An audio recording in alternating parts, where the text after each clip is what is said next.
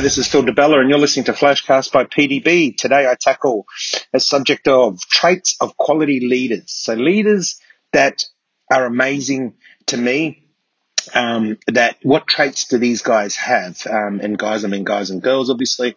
There's many inspirational leaders around the world, some young, some older. Let me tackle some of the traits that I believe that I see amongst these leaders. And let's kick off with number one, integrity. And these are no specific order, but integrity. And integrity is important because they say and then they do. And in short, to me, integrity is the difference between what they say and what they do. So people that have integrity will always do what they say they're going to do. Now, it might not be something we like. It might be something we do like. It doesn't really matter. That's not what I'm tackling here. What I'm tackling is that one of the great traits of one of the traits of great leaders is integrity. They will always do what they say they're going to do. Another one is resilience. They're resilient. No matter how many times they get knocked down, they get back up and they go. And this is something that can be seen in great leaders. No matter whether they are sports, whether they're politicians, whether they're business, whether they're a housewife, house husband, it doesn't really matter. Leadership takes on of all forms, and resilience is a key part to, being a great leader. And now, the next thing to me is accountability. Is great leaders have the trait of accountability. If they make a mistake, they put their hands up. If they adopt the concept of winning as a team and losing as a team. This is something that is very important, that it's not when something goes wrong, it's somebody else's fault. And when everything goes right, it's the glory sits with the leader. That's not something that, great leaders do. They always accept accountability. They're brave and inspiring. Now, brave and inspiring to me go hand in hand because brave people tackle adversity. Brave people make that step. And we all know that if you don't make the step, things doesn't happen. But at the same time, they're inspirational in the way they do that. So they're not brave, bold, and arrogant. They're brave and inspiring. They're willing to put themselves forward, but they understand that they're inspiring people. People like Martin Luther King, Nelson Mandela. These people were brave, but they were also inspiring. They weren't out there to buck the system. They were there, they were brave, and they were inspiring in search of their cause. Adapting. Now, this is something that's so important, is adaptability. Leadership doesn't often get talked about. Adaptability doesn't get talked about often in the concept of leadership. But great leaders know how to adapt. They know how to adapt when things are good. They know how to adapt when things are bad. They have this constant energy of adaptability. They make sure that they can adapt people to situations, situations to people, etc., etc. Compassion. Something that often doesn't get talked about in leadership is compassion. Another way to put it is empathy. Now, empathy, compassion doesn't mean that you have to, be sitting next to somebody and crying. It really simply, to me, is the concept. Compassion means that you feel, that you understand, that you listen. They're compassionate. They will apply the right outcome for the right situation. A great way to look at this is, to me, I know that I'm compassionate when I'm saying, is this person doing the best that they can with the resources that they have at the time that it's happening? That to me is a great way to show that you're compassionate, is that you're willing to look at the situation or whatever it may be and say, are they doing the best at the time with the resources that they have? And to me, compassion is obviously an important trait of a quality leader. The ability to look in the mirror, and I talk about this a lot, is that a lot of leaders don't look in the mirror. They don't understand that they need to be leading by example, that they need to make sure that it's not different rules for others and different rules for them.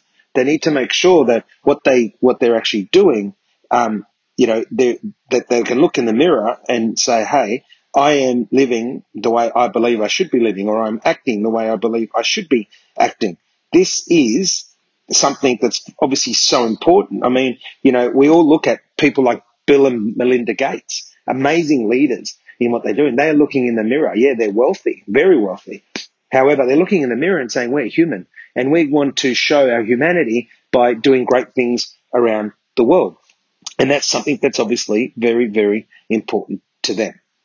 Jacinda Ardern in New Zealand Prime Minister is no different. Whether you like her policies or don't like her policies, that's not the point. The point is that as a leader, she has this ability of looking in the mirror and saying, I am human and I will therefore act with compassion, with love and, with authenticity. So these are people that are really, really good. Another trait is that quality leaders have the ability to surround themselves with people that challenge them. Now, a lot of people don't like that. You'll find that a lot of people don't actually like to surround themselves with people that challenge them. They'd rather surround themselves with people that say yes all the time. Whereas I believe a quality leader has a trait of surrounding themselves of people that challenge them and challenge them to be the best versions of themselves. Challenge them when things are not right. Challenge them when things are right. Challenge them on different things, but not challenging for the sake of challenging. Not pointing something out to someone just for the point of trying to be right. But challenge, to me, can be a positive challenge, not doesn't need to be a negative challenge. To me, an ideal leader is the one who has a positive attitude, encourages others to be positive, even in a crisis. So the concept of challenging has to sit within this.